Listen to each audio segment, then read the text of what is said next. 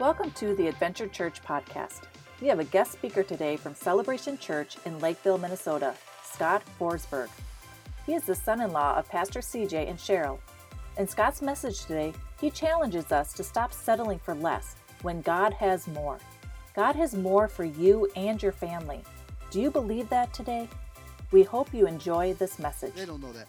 But anyways, I'd like you to welcome today my son or son-in-law, Scott Forsberg. Man, there's so many more things I could tell, stories I could go into, more details that we could talk about in that process, but yeah, most of it's going to end embarrassing for more than just myself. So let's go ahead and move on a little bit. I know what y'all are thinking this morning. What you're thinking as you look at what I'm wearing this morning, you're like, what is my pastor thinking, right? You know, he brings this guy in and gives him a mic as he's wearing skinny jeans and a floral shirt. I mean, I know it went over well for CJ Jr. to wear some skinny jeans a few weeks ago, so I figured I'd one-up him with the floral shirt. If you're on the floral shirt group, I'll go ahead and leave it for Pastor if you want it. But to make it worse, not only did he give the mic to somebody wearing skinny jeans and a floral shirt in the middle of western Wisconsin, somewhere over here in Siren, he invited a Vikings fan to share this morning. Now, seriously, the Packer fans just not showing up this morning or what? First service, I swear the Vikings fans outnumbered the Packer fans. I was actually kind of disappointed. I wanted to stir up some animosity, and there wasn't any. Wisconsin nice. I didn't know that was a thing. I heard of Minnesota nice. I never heard of Wisconsin nice. I'm serious. I'm from Minnesota, so. But no, it's true. I'm not even, I'll get there. Don't worry. So anyways, we got some Vikings fans in the room, clearly. They all made themselves known. The Packers fans chose to be quiet. I expected to get booed, but it's okay. You guys, my wife. I hear it every day. It's okay. Funny thing is I told Heidi early on in our marriage, when we have kids, you'll reap what you sow. It's biblical, right? She said, yeah, I can agree with that. I said, cool, our kids will be Vikings fans. Because you chose your dad over your mom. No, our kids will choose their dad over their mom. No, that's right. I got a Steelers shirt on the front row or third row here, so I won't alienate you too much. But so in my house, here's how we get over the Vikings-Packer dilemma, because it is one. You know, I don't really like her team. You know, I'm nice to her, but I don't really like her team. She doesn't really like my team. She's nice to me. In fact, she came to the game with me on Friday night, and she didn't wear a Packers jersey. I was proud of her, you know. But she walked through the concourse high-fiving everybody there that wore a Packers jerseys, because Packers fans can't show up to anything without wearing their Packer jersey. Right. And so she walked through the concourse. I was like, stop embarrassing me. But here's how we settled this dilemma in our house, right? Listen, I might not like your team. You might not like my team. But we both hate the Bears. Can we all agree with that? Can we? No? Yeah? No? Okay. So we all hate the Bears. Bears fans in the house. Sorry, not sorry. But so listen, though, we don't have to agree on teams. We don't have to agree on things that don't really matter. We can have fun and we can joke around. But I'm telling you this, that even with our differences, whether it be appearances, teams we cheer for, where we come from, what we do, what we value, the one thing that I know is that if God could send Jonah to Nineveh with the good news, he can send a Vikings fan to Packer country with a message from them. And I sat on this front row on July 8th, a little over a month and a half ago. And I worshiped with you guys, and I sat in first service, and I just felt like the Holy Spirit dropped a word in my spirit for you guys this morning. And I felt it very clearly that he said, hey, when you come up here next month, you need to share from 2 Kings chapter 4.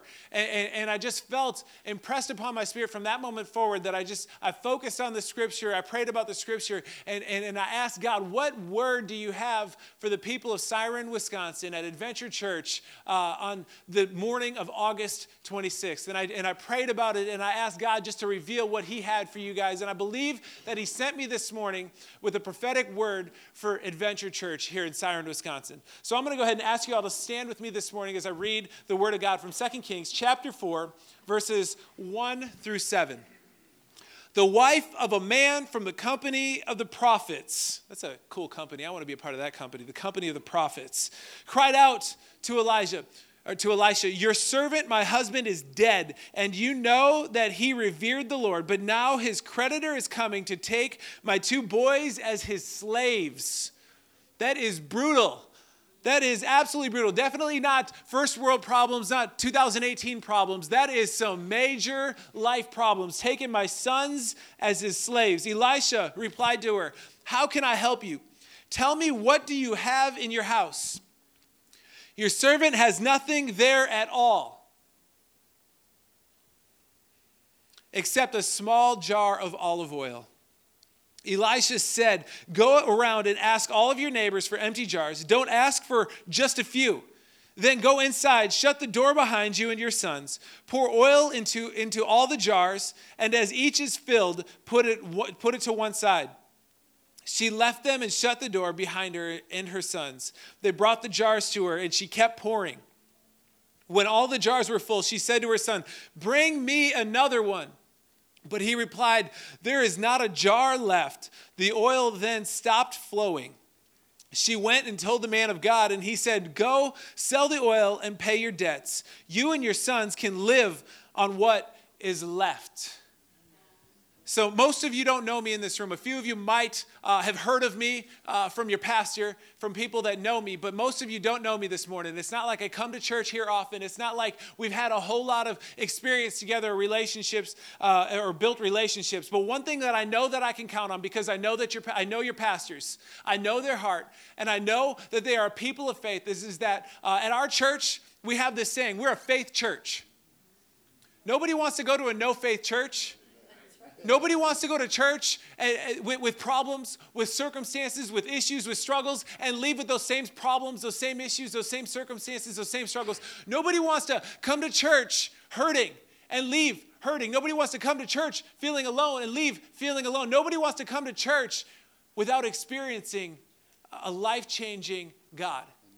And I believe that our churches have that in common because I know your pastors and I know their hearts. Can we pray this morning? God, I thank you for the opportunity, first of all, God, to share your word. God, it is an absolute honor to be able to open your word, God, to be challenged and inspired by you. But God, I pray that you would open our hearts and our minds to what you have for us this morning. God, I pray that you would prepare us, God, not for the amount that we came expecting, but God, that you would increase our expectation, God, so that we may receive the amount that you want to pour out, God, and not the amount that we came to receive. Because God, I believe that you have more for us this morning. God, I pray that you would again open our hearts and minds. In Jesus' name, amen. Well, as you see, to go ahead and tell 3 people around you that God has more.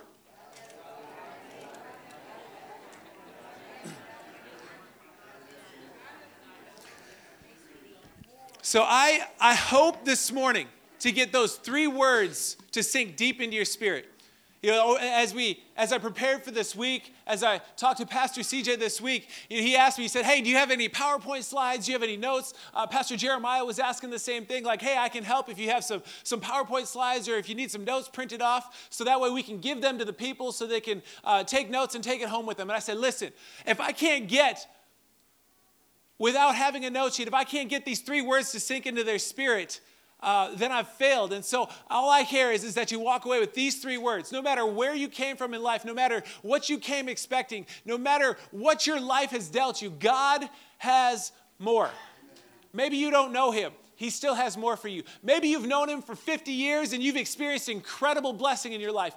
There's still more. God has more this morning. That's the notes. Those 3 words. I hope everybody can remember them. But I'm going to keep teaching about them and I'm going to keep sharing my heart this morning. How many people in here just love calling customer service lines? Man, I didn't get a single person. You know, you call these customer service lines. The government ones are the worst. Sorry if anybody works at one of those. But like, you know, our seniors pastor at our church, not our senior pastor, but our seniors pastor, the guy that pastors the older people, not the people who are seniors in high school, but the seniors of the church. I don't know what age to put on that because I don't want to make anybody feel old. But he had to call our state insurance company. They call it MinCare or something like that. He had to call MinCare and talk to them about his insurance because there was something that needed to be resolved by that day. Otherwise, he was on the hook for some big money. And so he calls them early that morning. And he comes into the office, and he's walking around with his cell phone's on speakerphone, and this just terrible music is playing out of his pocket. I'm like, Pastor Dan, what is going on with your pocket there? Like, I don't want to hear this. He said, it's hold music. I was like, why are you walking around with hold music coming from your pocket? He said, I have to call the state insurance company in order to resolve an issue today. And so he walks around for 6 hours that day with hold music coming from his pocket. It was so annoying. And of course, he didn't want to turn it down because he didn't want to miss anybody. So we all dealt with it. He's like, across the office and down the hall, and I can still hear this hold music going on. It was nuts. But these customer service lines are just the worst thing ever. You get caught in the middle of them. I had to call one for our internet provider a few months ago before I switched. You probably can guess why I switched. And I called them like 4 or 5 different times. They sent me different routers. They sent me different equipment. They sent me different people out. And nothing was ever getting fixed. And so like when I wanted to call them the last time to cancel my service, to tell them that I didn't want any more of their service because I didn't like it and they clearly weren't fixing it, I just dreaded the call because I knew that I was going to have to go through like 15 different automated services just to tell somebody to stop charging me money. Like, I don't want your service anymore. I already signed up with somebody else. And so I'm going through like these 15 automated messages where it's like, press 1 if you're a current customer. Press 2 if you want to talk to billing. Press 3 for this, 4 for that, 1 again for this, 2 again for that. And next thing you know, I'm like 15 messages later, ready to throw my smartphone across the room and see if it's smart enough to have figured out how to land without shattering yet. But it's not. And I didn't because I can't afford to buy another one. But we have these moments, though, in life where we just feel like we're caught in this jungle of communication and we can't get out of it. Like these customer service lines where we're looking for this person, we're looking for that person. And every time I call, I'm like, if I could just talk to the right person and we can have a quick discussion, I can get the answers that I need and we can move on with our lives. I can maybe get a better deal or I can at least get my situation resolved. And oftentimes I feel like we have those same circumstances in our life. Like if I could just talk to the right person, I could get this resolved. And I feel like this widow was in that moment when she cried out for the man of God, Elisha. And I want to let you know this morning that God has more than you deserve. Because it would have been easy for this widow to have not gotten the time of day from the prophet Elisha. I mean, Elisha was a big deal. I mean, and it's not talking kind of a big deal. Elisha was a big deal. He was the prophet. I mean, his predecessor was Elijah, who most people will revere as one of the greatest prophets ever to live. Elijah was the guy who stood up against nations. Elijah was the guy who God took up into heaven in a chariot. Elijah was a big deal. And when Elisha was anointed, he said, listen, God, I don't want it if you don't have double for me. I mean, Elisha was a bold man. He didn't back down. He wasn't scared. Even when God called him, he still asked God for more. And I'm telling you, God has more for you this morning. I mean, Elisha advised kings. He called out kings. Battles were won based on his insight. He instructed Naaman, who was the commander of the Aram army, to go bathe in the Jordan River, not once, not twice, but 7 times, the nasty, dirty, grimy Jordan River. In fact, Naaman was like, why do I want to go in that place? Yet Naaman, the commander of the armies of Aram, went ahead and took Elisha's word for it. Speaking of armies, Elisha made the Syrian army go blind and put them in a state of confusion, an entire army. And yet that same army, he went ahead and gave them their sight back, again, through the power of God. Like Elisha wasn't somebody to be messed with. He was a man who walked boldly in the company of the elite, and yet here we read of him helping out this lowly widow who was, quite honestly, undeserving of his time. Elisha had more important people to deal with. He had more important people to call out. He had more important things to do. And yet we see Elisha stop and take a moment to help this lady. And you can tell this widow, she's crying out. We don't know what the circumstances are, what the situation is. We don't know if Elisha is passing by, if he's maybe teaching, if he's maybe in the middle of performing some incredible miracle. And she's like, listen, stop, I have a need. All we know is that this woman comes to Elisha with a need and she cries out to him. So clearly it's not like a planned meeting. And Elisha takes the time to be able to talk to her. So for her, she got a moment to speak with the right person and get the right results. It's not far-fetched for us to think that this woman may have forever gone forgotten. It's not far-fetched for us to even go, hey, there's a good chance we wouldn't have read about her in our Bibles because he was so important, he didn't have time for her. And yet, we see this moment in time where Elisha has a simple dialogue with her. I mean, she cries out to him. He asks 2 questions. He gives her an answer. It's pretty simple. Like, it's not a lot of time, but there's a huge impact on this. And so we see this moment in time, though, where this person who could have been viewed as undeserving has the attention of somebody who is, quite honestly, far more important. And yet, even more so, God has more for us than we deserve, right? Because when we come to God and he engages in a relationship with us, he doesn't have to. God doesn't need anything from us. In fact, as far-fetched it is for this widow to have the time of day from the prophet, the guy calling out kings, it's even more far-fetched for us to realize that the God who created the universe, the God who sets the wind into motion, the God who calls the tide to rise, the God who commands anything on earth, will take a moment to have a relationship with you and I, with the ones that he created, the ones that are unworthy. And we see this moment where it's this incredible picture where Elisha takes this moment to engage with this widow, an undeserving widow. And it's this incredible picture of our lives where we have these moments where this God who created everything doesn't need us for anything, will engage with us. I also want to let you know that God has more for you than the world. There's more than the world. In verse 1, it says, he's coming to take my sons as slaves. We go through life desperately seeking love and acceptance to appease feelings and emotions. And for many of us, the answers that look the most appealing to us, the answers that we choose, those things that we go to comfort us, end up being the very things that the devil has put in our way to trap us. And we go through all of these things looking for the world to meet our needs, looking for the world to fulfill a feeling, looking for the enemy to be able to help us to feel better in a current situation, in a current circumstances. And we don't realize that everything that he has for us is a trap. That those traps, though, they look appealing. So we had this, at our old house, we had this mice issue. It was pretty gross. It was getting a little out of hand.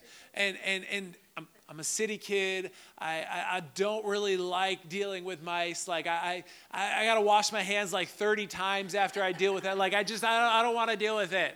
Like it's gross. And so I bought those like expensive mouse traps where like the mouse has to go inside and they die inside. I don't have to see it. I just throw the thing away and I'm done with it, right? And I found that I was going through a lot of those. They weren't really getting the job done. And I was paying a lot of money for them. So what I did is I went to Fleet Farm. I needed a map and a tour guide. And I went to Fleet Farm. And I got those old school traps, right? The ones where they're spring loaded. And as a kid, like you probably thought they were toys and got your finger snapped in them. Okay, I'm the only one. I went to Fleet Farm and I got some of the cheap traps that spring-loaded, swing shut, break your finger off. And And I got a whole bunch of those because they were really cheap. And I set them all over our laundry room because that's where the mouse problem was. And I set out this, well, it wasn't really nice cheese, but I set this cheese on it. I want to say really nice cheese because I'm in Wisconsin. And I went to Burnett Dairy a couple weeks ago, and I love that place. I can agree with you all Packer fans about your cheese. I like the cheese. And we set this cheese or peanut butter on this trap in order to be able to get the mice in this trap. And I go down there the next day to see if my trap had caught anything, right?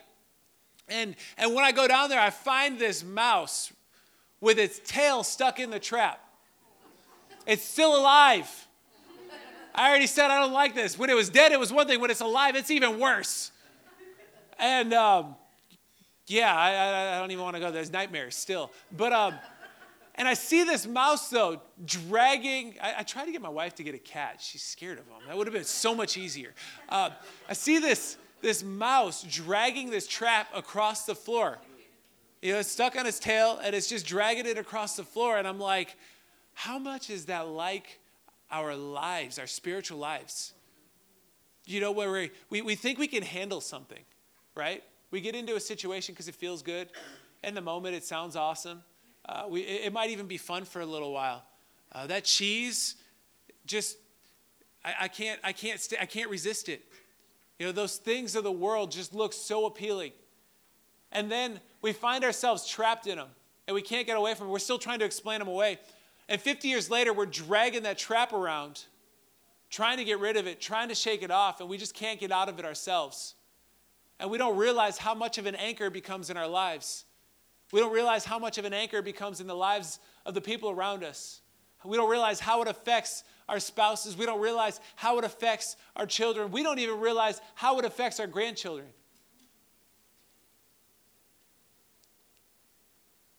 I'm telling you, the enemy is playing for keeps, and he's coming after your future. These two boys represented the future of this widow, as she was looking at a scary future for them. She was looking at a future of slavery for her sons. Can you imagine the pain that goes into that? Yet we don't realize that when we make some of the choices that we make in our lives, that we're doing just that to our kids. We're giving them a future of bondage and slavery, of dependency on substances, of experiencing brokenness. And we're passing those things on to them because I'm telling you, I'm going to get into this a little bit later, but generational curses are a real thing, and what your kids see, they will repeat. And what your kids experience will happen again. You have to realize that those traps aren't just set for you, they're set for your future. Those traps are going to entangle those around you. They're going to entangle and affect those that come behind you. The decisions that we're making don't just affect ourselves. And it's the lie of the enemy to tell us that it's not going to hurt anybody else. In fact, we're deceived into thinking it's not going to hurt ourselves. But try telling somebody who's 50 years down the road carrying that trap behind them that it doesn't affect them, that it doesn't affect their family, that it doesn't affect their kids.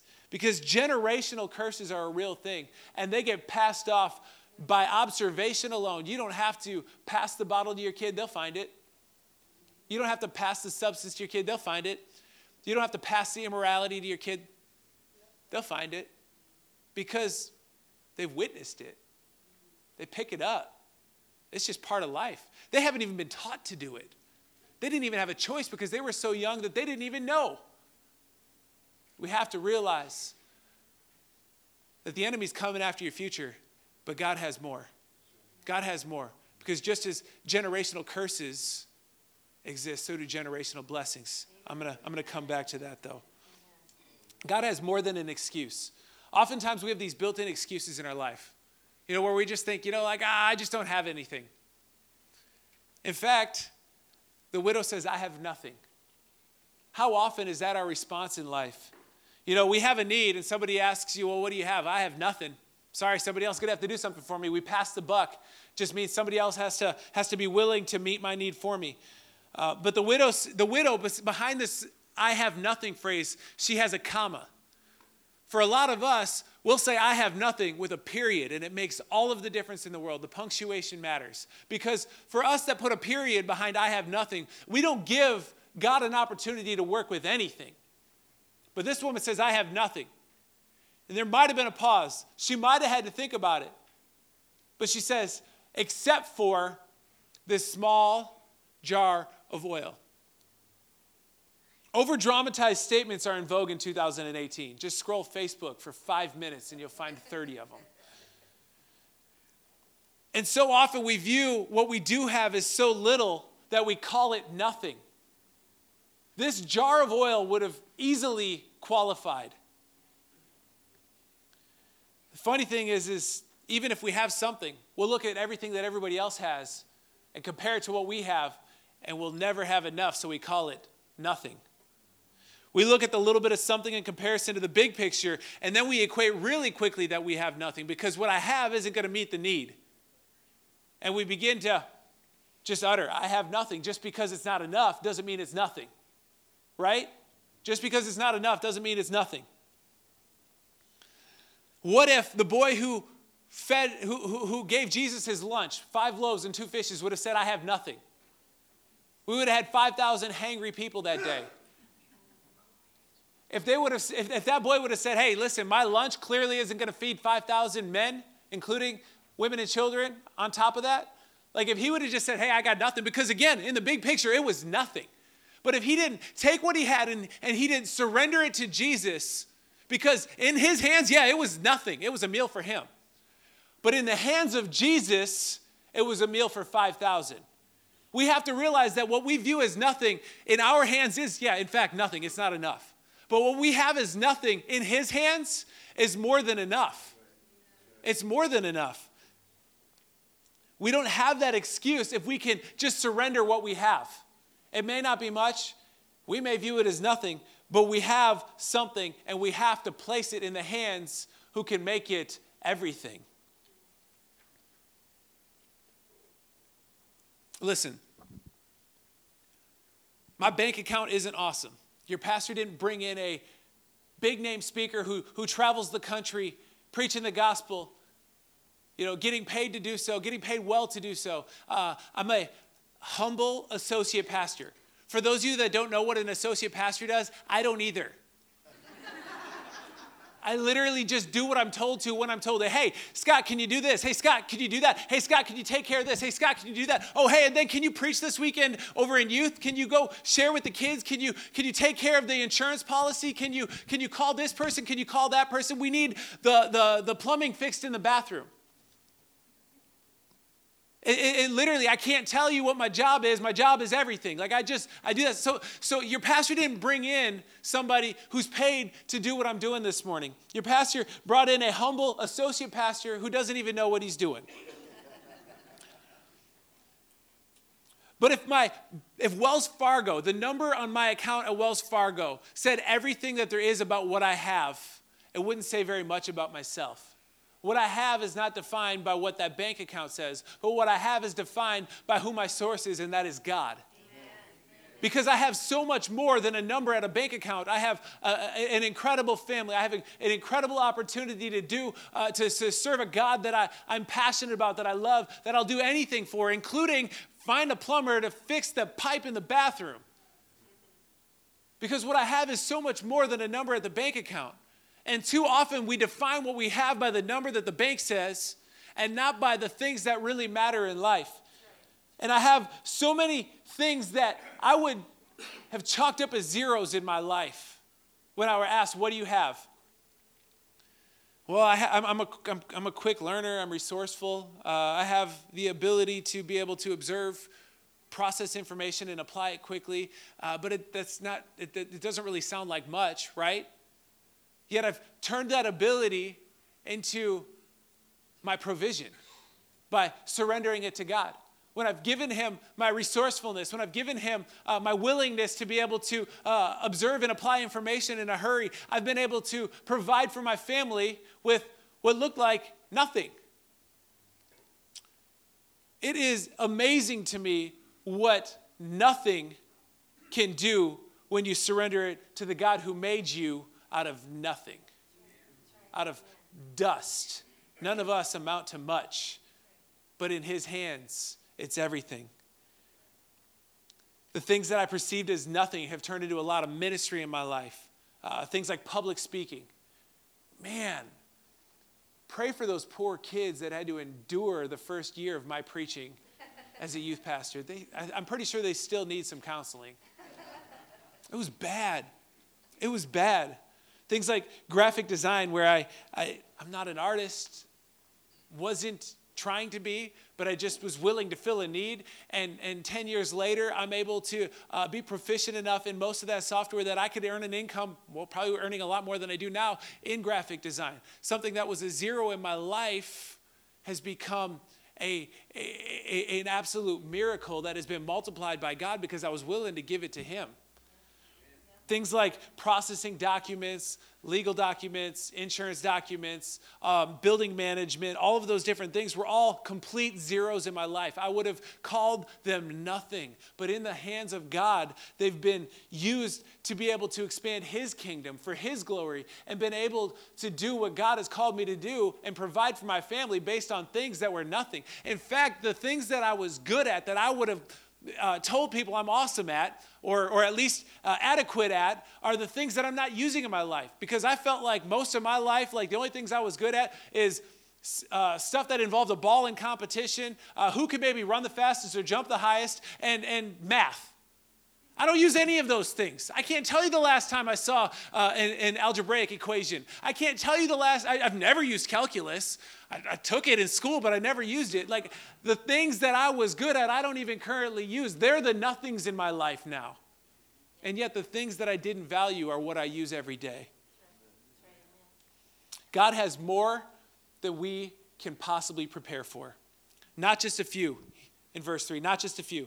I love this, not just a few. The prophet is warning this woman, don't you dare grab just a few jars. Don't you dare grab just enough to get by. Don't you dare sell yourself short, not just a few. Notice a couple of things. First, that the prophet said empty jars. He didn't ask for the neighbors to provide more oil. Half full jars would have been awesome. You didn't have to fill those as much. He didn't ask for her to grab stuff that would bring more value to the table. He said empty jars. He wanted clean jars to fill with his oil. It was more valuable that way. Why would we pollute our lifeline by pouring it into half full jars or unclean jars? I could preach a whole sermon based on the fact that we'll look at what's on the outside and what we value, rather than cleaning out the inside and making sure we're prepared for the oil of God to flow in our lives. But I'm not going to go there. But he said empty vessels, clean vessels that he could fill because he had more. He didn't need the stuff the neighbors had. He didn't need their oil. He had better in store for them. The other thing that I want you to notice is this. The miracle was not measured by the amount of oil that was available, but by the number of jars that were available. It was measured by the number of jars that were available, not the amount of oil that was available. Elisha didn't tell them how many jars to get. He just warned them to make sure they got enough.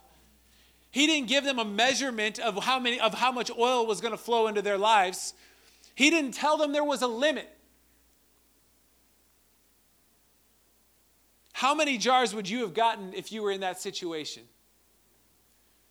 We get the benefit of reading the book, so we don't have to, so we know what to expect for it, so we would act like we would plan accordingly. But if you're put in that spot, in that situation, in that moment, I would venture to bet that most of us would have just gone and gotten the number of jars that was convenient. You know, I don't feel like carrying any more jars. You know, I don't feel like knocking on any more neighbors' doors and embarrassing myself by asking them for empty jars. Well, why do you want those empty jars? You see, my mom went to the man of God, and he told her to take her small jar of olive oil and pour it out into these large jars these large empty jars, and that God was going to fill those jars and those jars and those jars too and those jars too out of this little jar that my mom has.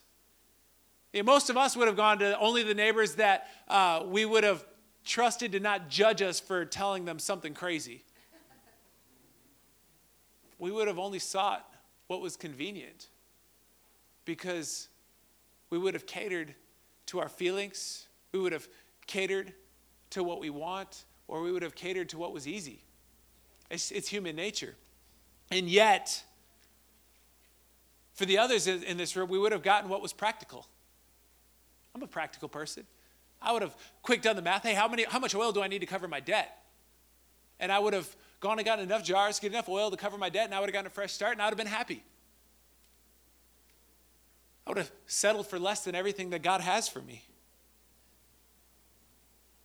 But in your life, when God is pouring out a miracle, don't get caught going, man, I wish I would have grabbed more jars. Man, I wish I would have knocked on that neighbor's door. Man, I wish that I would have not had a narrow scope on what could be filled, on what containers could be filled with oil. Man, I wish I would have asked for more, because after 3 jars are full and I have just barely enough to cover my debt, God would have kept pouring out in my life, and I wouldn't have had to worry about where my next paycheck was coming for, because He had enough for me to live on for the rest of my life.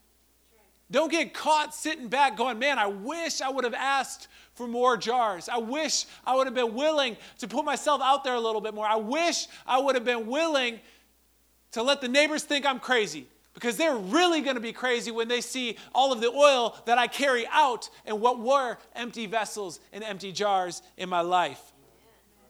The miracle was not measured by the number of jars, but by the amount, or was measured by the number of jars and not by the amount of oil. And it tells me in our lives that our miracles are not measured by what God wants to provide, but what we have faith for. Because He always has more. It's how I started out. He always has more for you. And a lot of times we settle for just the amount we have faith for. Just the number of jars that we bring to pour out.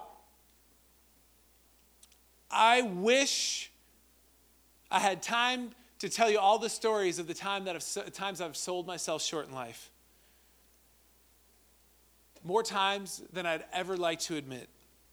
It's been a problem that I've had time and time again, where I've just continued to be okay with settling for less, where I've tempered my expectations. I'll convince myself that I'm willing, or that it's the right thing to do to settle for an okay amount, an adequate amount. Use terms like, don't get your hopes up. I'm a Vikings fan. Don't get your hopes up. All the while I would justify it by saying I was just being realistic. Right?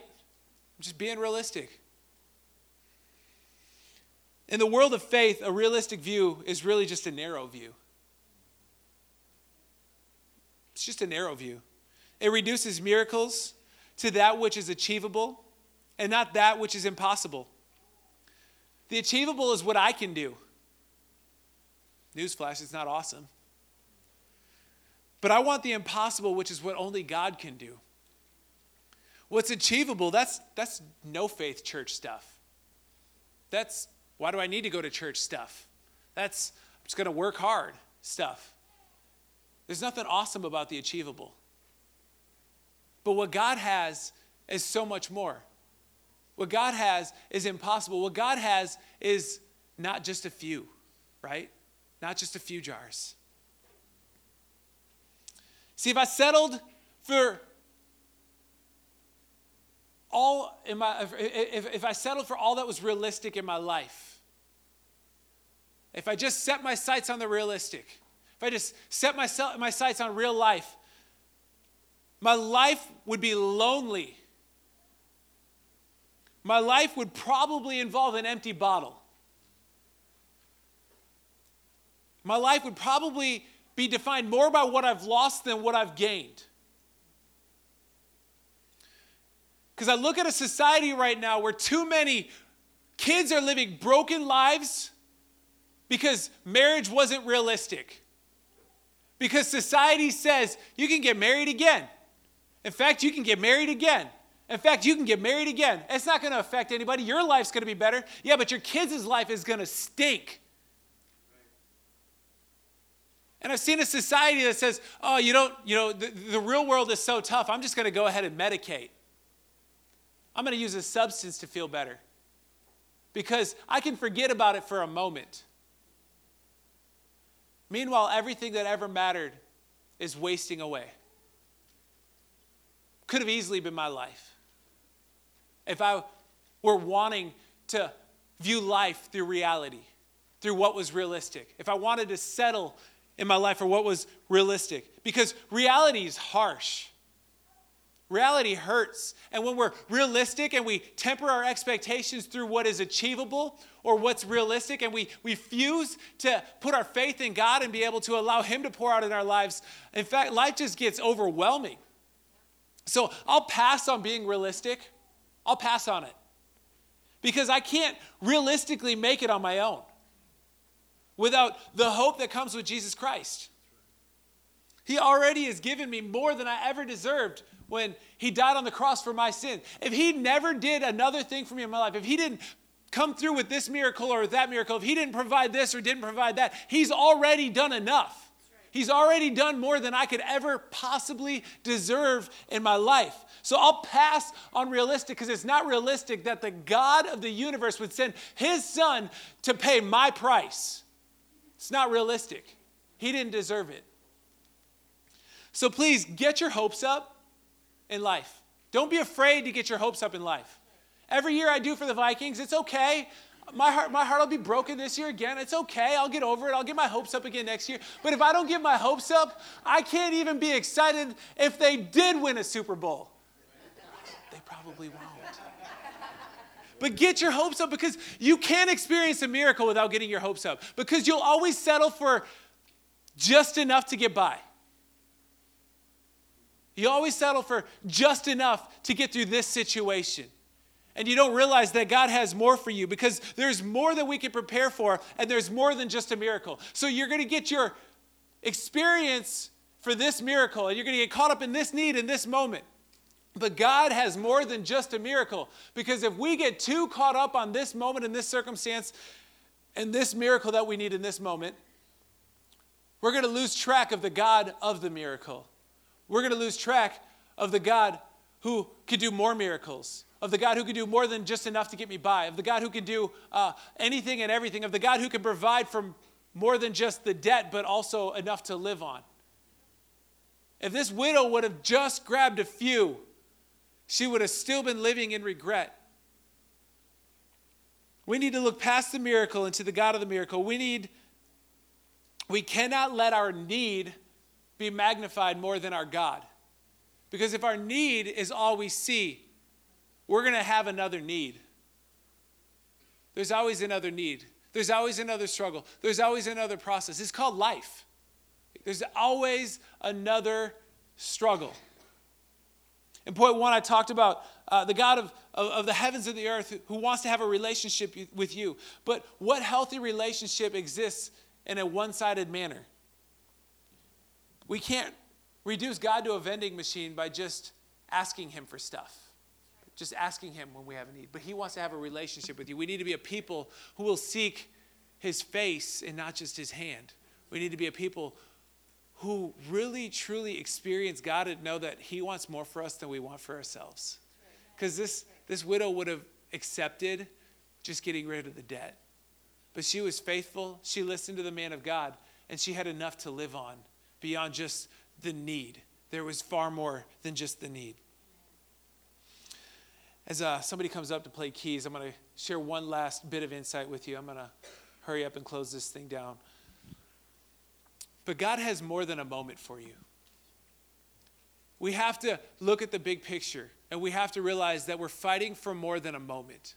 We're fighting for more than just our circumstances. We're fighting for the future of our lives. I talked about how the enemy wants to steal your future.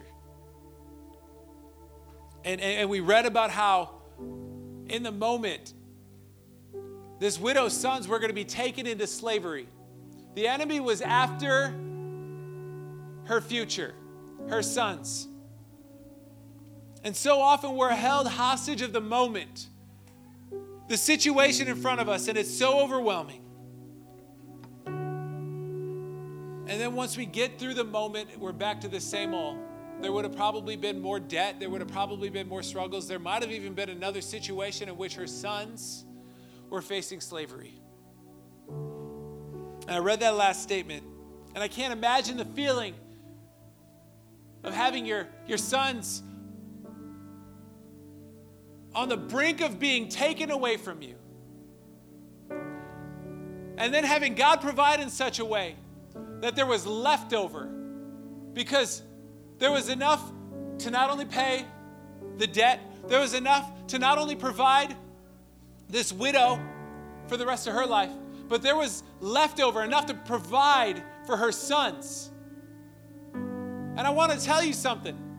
Because of her act of obedience, because of her faithfulness, her sons were blessed. They went from being slaves to not only being free, but being ahead in life. They had a catapult in their lives. They had something to start with. They had the ability to impact and influence generations behind them. This woman went from just changing a situation and changing a moment to changing a family tree. And we have to realize that not just as generational curses do exist, and trust me, I could easily be the hostage of a bottle. Generational blessings exist as well. I look at my children every day and I thank God for the choices their grandparents made. Choices to be faithful, choices to be people of prayer, choices to put down tough circumstances and situations, choices to fight against what the enemy had for them, choices that my kids are now living in blessing as a result of. I believe that my kids are experiencing prayers deferred from their grandparents just as much as they're experiencing life change from their parents. We have to realize that there is more than the moment. Because when we get caught up thinking we can manage a moment and we can achieve what we're facing, God is saying it's more than that. I want to change not only you, I want to change your heart. I want to change the people around you. I want to affect the generations below you. And I've seen generational blessing in my children. I've seen generational blessing in people around me. We have to realize that God has more for you than this moment. But God has future moments. So just as the enemy wants to steal your future, God wants to give you a future. He wants to give you a step ahead. He wants to give you a leg up. He wants to give your kids a blessing as a result of this moment and this opportunity and this time right here. So we started this out by talking about a woman, a widow, in a desperate place. And I just feel led this morning. If you're in that place, if you're in a desperate place this morning, would you stand up? Would you lift a hand and stand up?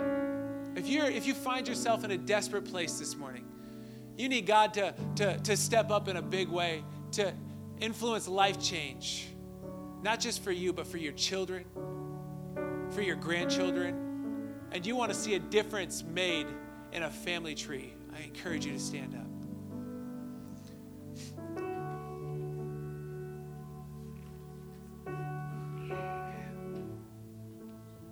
Can I take a moment to pray for y'all?